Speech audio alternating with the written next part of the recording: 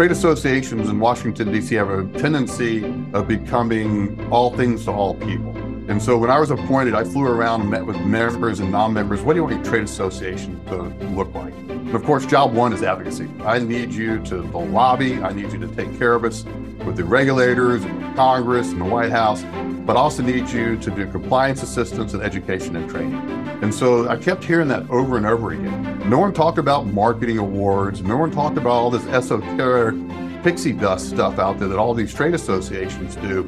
So if it doesn't fall in one of those three buckets, advocacy, compliance assistance, or education and training, we don't do it anymore. So we stripped it all out and we focus on what we call the ACE, and that's advocacy, compliance, and education.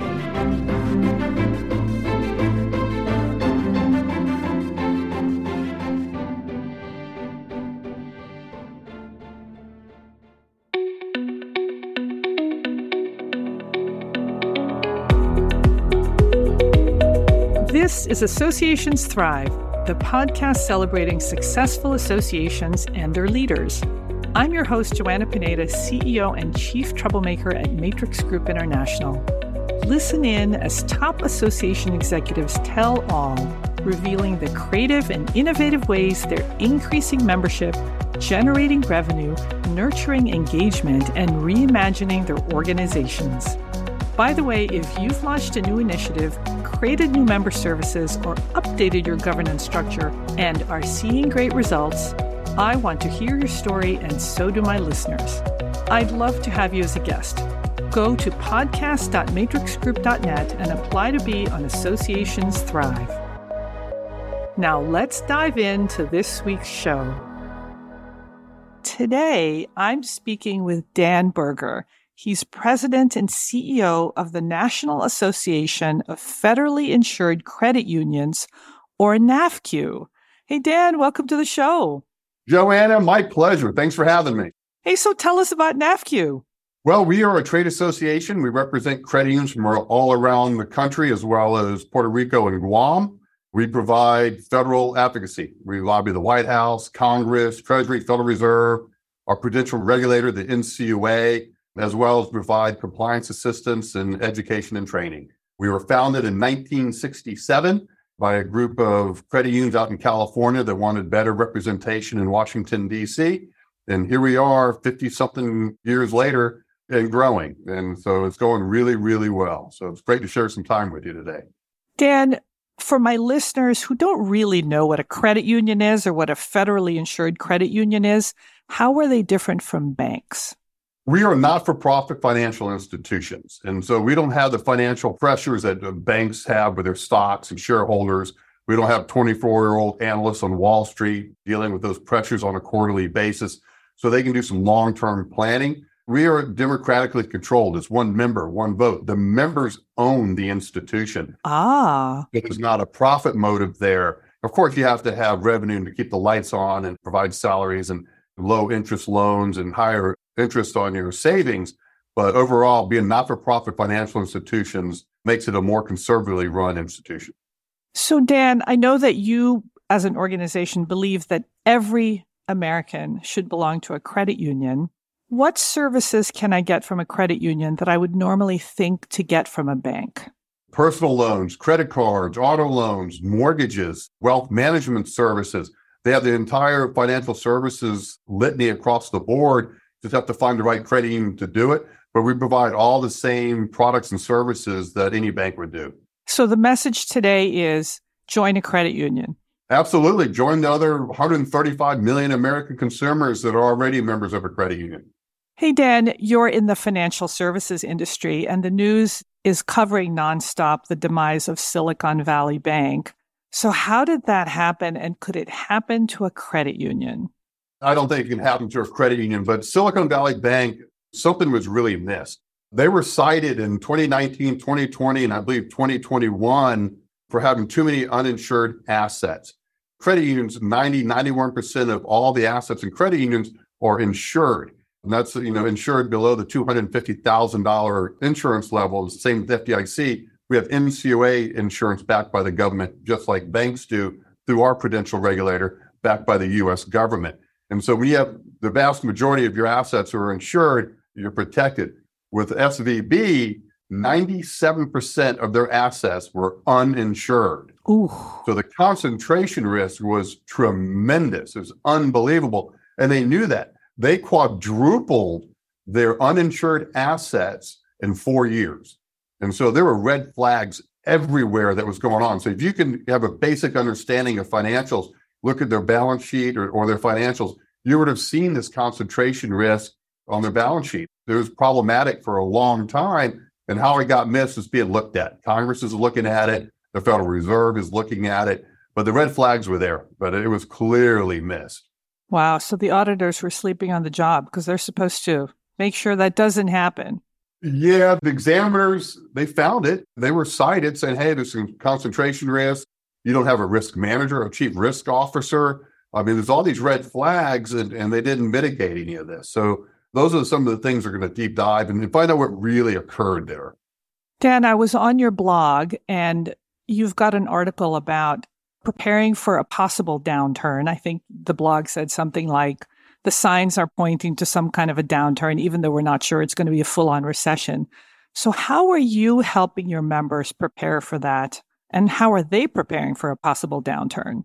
Yeah, we track this. We have a chief economist on staff and we have a research division here at NAFCU.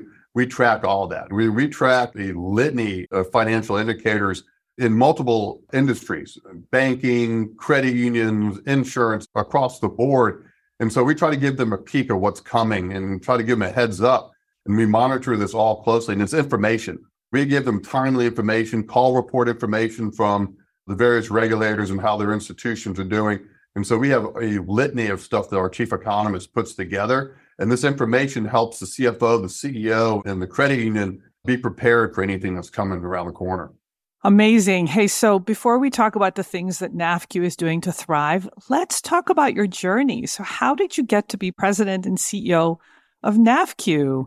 Well, I came to D.C. to be chief of staff for a congresswoman from Florida and did that for about a year and then left and lobbied for the community banks for 7-8 years.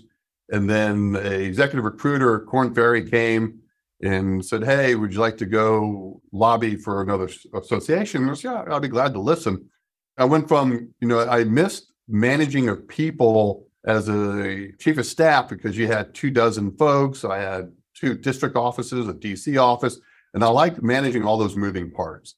And when I was at the community bankers, I oversaw 3 or 4 lobbyists, and that was it. But here was an opportunity to be the EVP of Government Affairs at the National Trade Association, overseeing 5 divisions and 36 people. And so that was really exciting to me. It was more responsibility. It was always in the back of my mind to try to become a president and CEO of a trade association, because for me, it's that perfect convergence of business and politics and policy. It's sickening as it sounds to some people, but it's 3-dimensional chess. And I love all that. You have the business aspects, I got the politics, I got the policy aspects.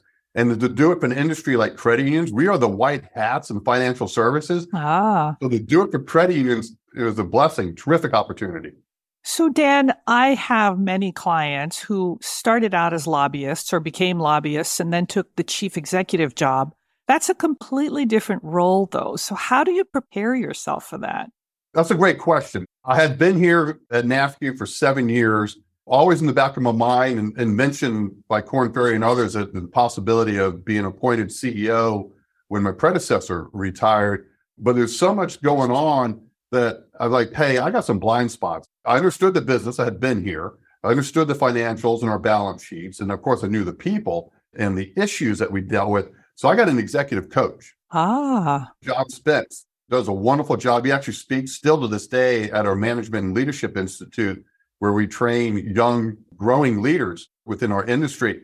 He really was helpful to me as well as to NAFCU in getting to the next stage and really helped me with the communication. When you think you're communicating, you got to do it like 19 more times. Yes. Think they're listening, but they got a lot going on in their lives, families and pressures and all this stuff going on, kids and athletic events and whatever it is. And he said, you got to communicate more. You have to communicate. And so having an executive coach was extremely, extremely helpful. But with that, I also had a cabal of other CEOs, 4 or 5 other CEOs that were my sounding board. So when I was appointed CEO, not only had an executive coach, I had a sounding board of CEOs that I would speak to.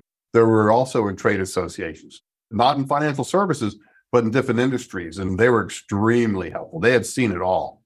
Dan, how did you create this community of other association CEOs? Did you just reach out to them? You created your own network.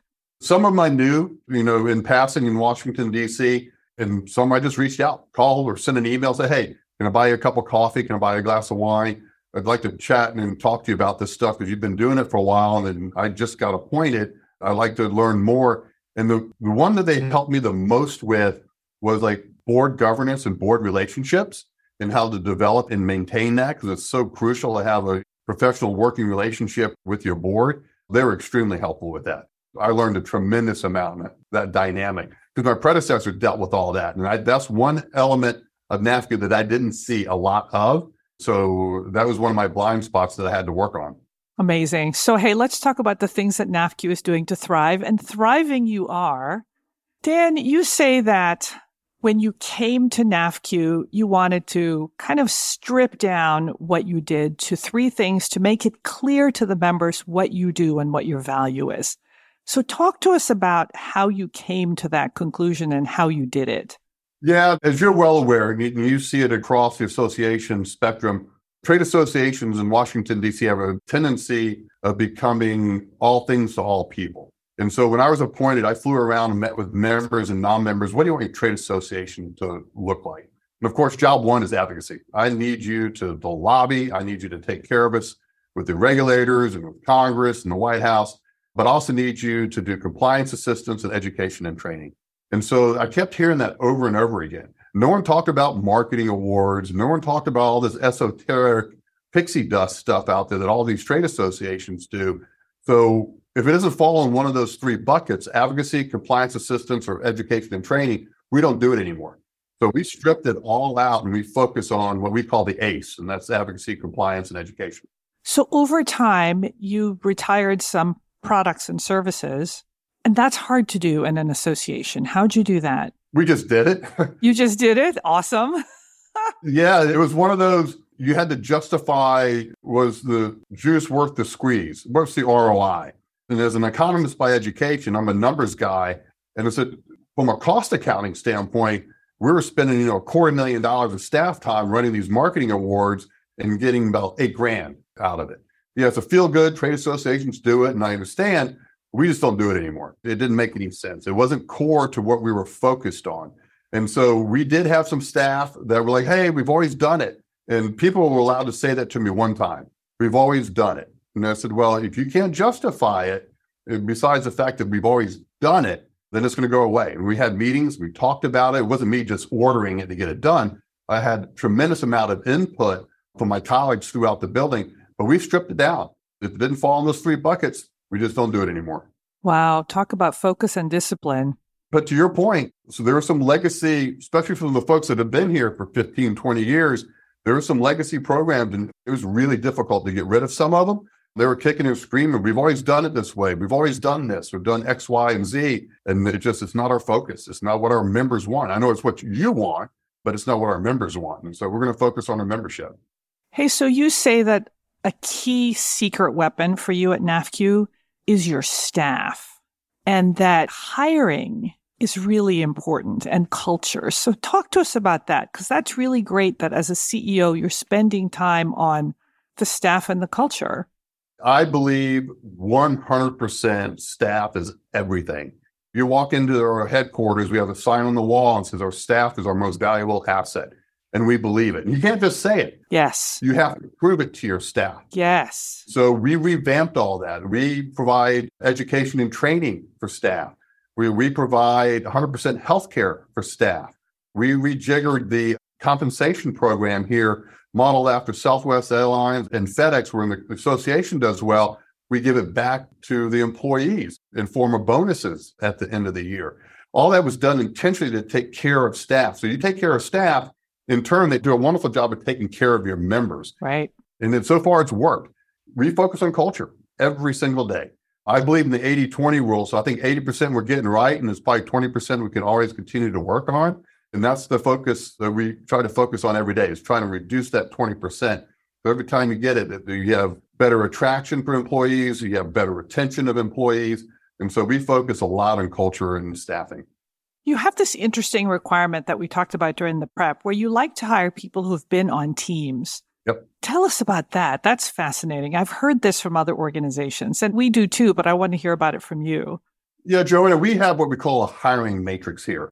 You're in high school or college, we wanted you to be on a team, whether it's a dance team, an athletic team, marching band, theater. And if you needed to work in school, then you had to work at McDonald's or Burger King on a team. So where your individual performance affects the entire organization or the entire team. And it's worked. And every time that we've deviated from that, it's kind of bit us in the rear. And so we really try to focus on that hiring matrix and focusing on getting those folks with the right attitude and aptitude in the door. Boy, that's really good advice, because then those are folks that you don't have to train to be on a team because they've already got the mindset. That's exactly right. We focus heavily on our values. If you want excellence, and you want passion, and you want people to be member-driven, which are our 3 values, you want people that have been on teams and they understand that. If you're on a team, your coach demanded excellence. Your coach demanded passion. Your coach demanded that you're player-driven or you're focused on your fellow colleagues on the team. That kind of stuff matters. It's really, really important for an organization to have those core values and to really take care of each other. And it just works. I mean, if you have folks that are team-oriented, it really works. And now I'm not talking about you have to be extrovert versus introvert. 2/3 of my staff are introverted. We do Myers-Briggs testing. I think 2/3 of my staff are introverts. They're the best. They're awesome. Yeah. That attitude and that aptitude is really key. And that hiring matrix has really worked well for us. Love it.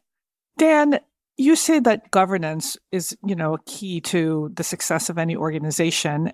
And you made a change in 2014 to the eligibility rules for the organization, and that's fueled your growth. So tell us about that, because that's really interesting. Yeah, we used to represent just federal credit unions, federally chartered credit unions that are insured by and overseen by our prudential regulator, the NCUA.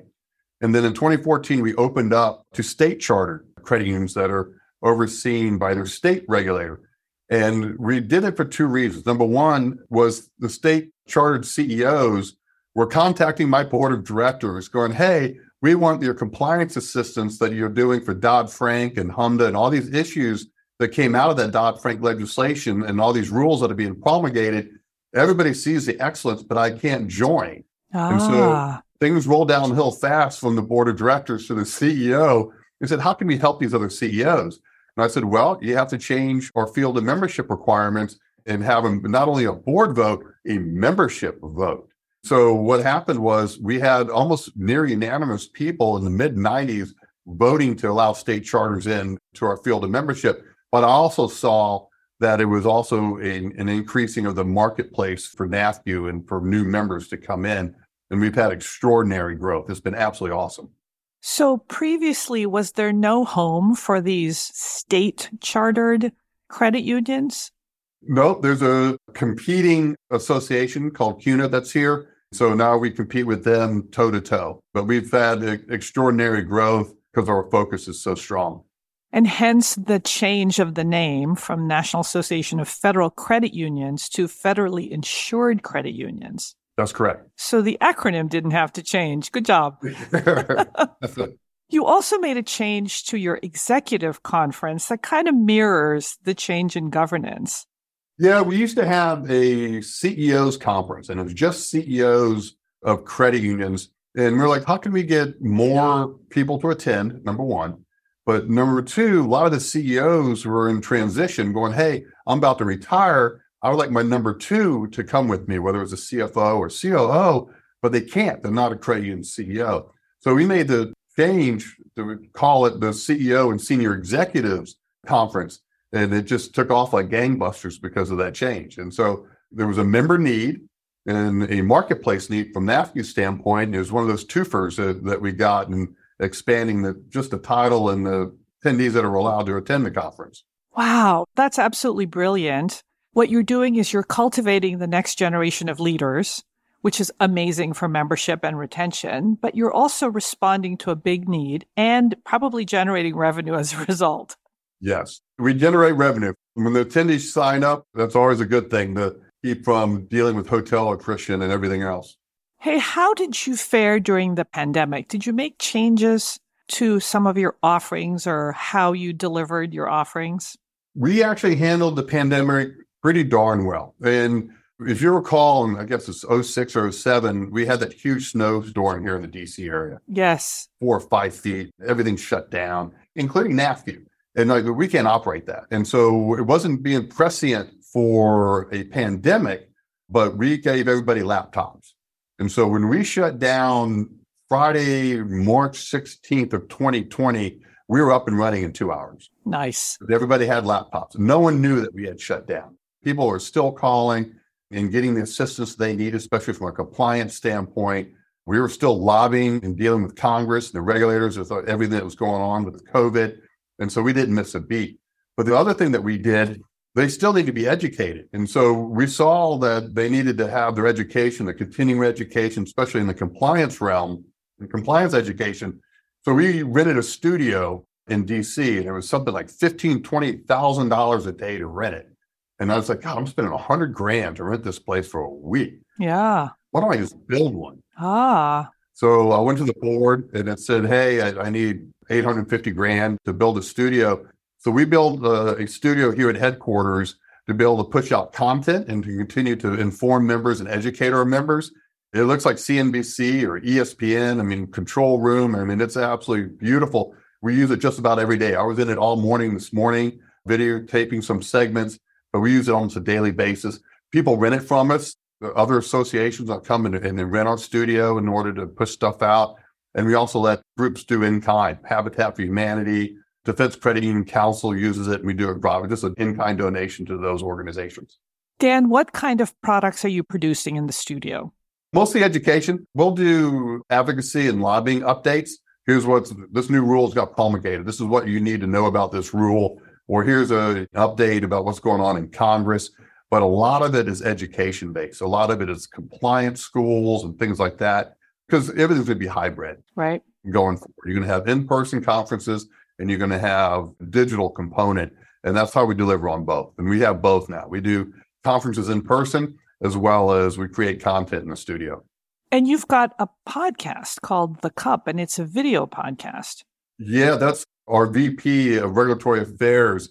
She does that and does a wonderful job. And she has some pretty darn high-profile folks come sit in that video podcast room. We got a sofa. She does an extraordinarily good job with it and has wonderful guests. I haven't even been on it yet. What? Well, I haven't even been on it yet, but she does a wonderful job. It's tremendous. And NAFCU Services, which is our for-profit subsidiary, also has podcasts, and they do a great job over there as well. Wow. I watched a couple of the Cup episodes, and they're wonderful. I think you are absolutely right when you say it's like CNN quality. Yeah. Wow. So we hear a lot about how associations kind of survive the pandemic by really focusing on communities. And you've got communities. Talk to us about how they fared during the pandemic and how important are they?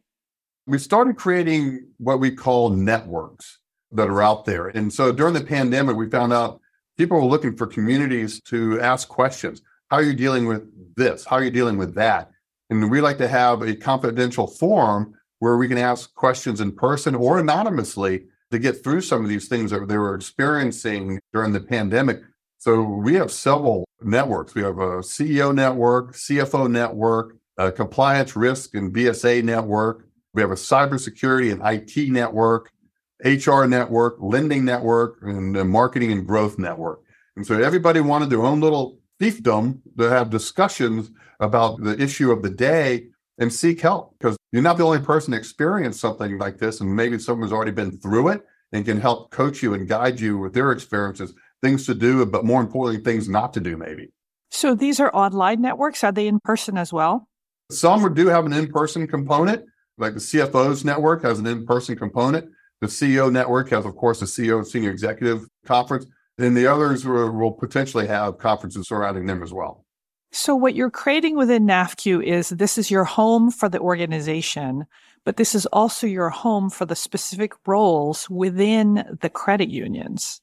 That's absolutely correct. If you have certain duties and responsibilities, we try to create networks that's been asked for, quite frankly. We're being responsive. And in HR Network, that just came out of the blue. A lot of the HR folks were going, hey, we're getting stuff from SHRM and some other trade associations that deal with human resources, but I need something that applies to credit unions. We're just a little bit of a different beast as a not-for-profit. Wow. And so it's a little more customized for the credit union industry. So Dan, how's membership? Membership's awesome. Yay. It's going really, really well. It's that hockey stick that everybody likes to take a look at. We're doing quite well. So really proud of my colleagues. The reason they did it. The members join, but it's our colleagues that show the value. Our value proposition held up extremely well during the pandemic, and we were prepared to make some substantial changes if we hit some major headwinds. We had all kinds of levers to pull to deal with it. We've had our best 3 years in the last 3 years, and it's just been extraordinary. I bet the focus on ACE, advocacy, compliance, and education, and really doubling down on it during the pandemic and making it very clear what your value proposition has really helped you sail through the pandemic. I'll tell you what, the marketing team, the communications team in here at NAFCU are just absolutely crackerjack. They did a great job getting that information out, and this is our focus. And we say it everywhere, and we print it everywhere. We blinking lights around it. You'll find it everywhere. But the ACEs, I think, is key to the focus, and we live it too, though. If it doesn't fall in one of those 3 buckets, we just don't do it anymore. Amazing. So you've got something on your website that I want to highlight to the listeners. It's called your 2022 accomplishments. It's actually a main menu navigation item on the website. I haven't seen that before, and it is brilliant because you're basically saying to the world and to the membership, this is what we've done. This is what we've accomplished in 2022. And you go to a beautiful page that lists the accomplishments. So if you're a member with any doubts about what this organization is doing for you, it's right there. I'll link to it in the show notes. Man, absolutely brilliant, Dan. Yeah, we've always had an accomplishments brochure, and it was really started by our VP of membership, Catherine Porterfield, and our marketing people spiced it up a little bit and make it appealing from an optic point of view. Yeah, it lists everything that we've accomplished, most of the key elements that we have accomplished. But yeah, we're really proud of it. And they work hard. I like my colleagues boasting about their accomplishments. It's good. Hey, so what do we have to look forward to from NAFCU in 2023 and 2024? More of the same. We continue to focus on the ACE. Advocacy is job one. 99% of people join trade associations for the advocacy and for the lobbying for their respective industries. And it's no different than for NAFCU and the credit union industry. So we're going to continue to focus on government, Congress, and the prudential regulators, things that Treasury and the White House are doing, and CFPB, the Consumer Financial Protection Bureau, and other areas. We're going to continue to advocate. And then second tier, of course, is to continue to provide the compliance assistance as well as the education and training that the membership requires. Dan, I want to thank you so much for sharing what you've been doing and all the things that are contributing to your success. And I hope you'll come back and report back on everything that you're doing. Joanna, my pleasure. Thanks so much for the opportunity.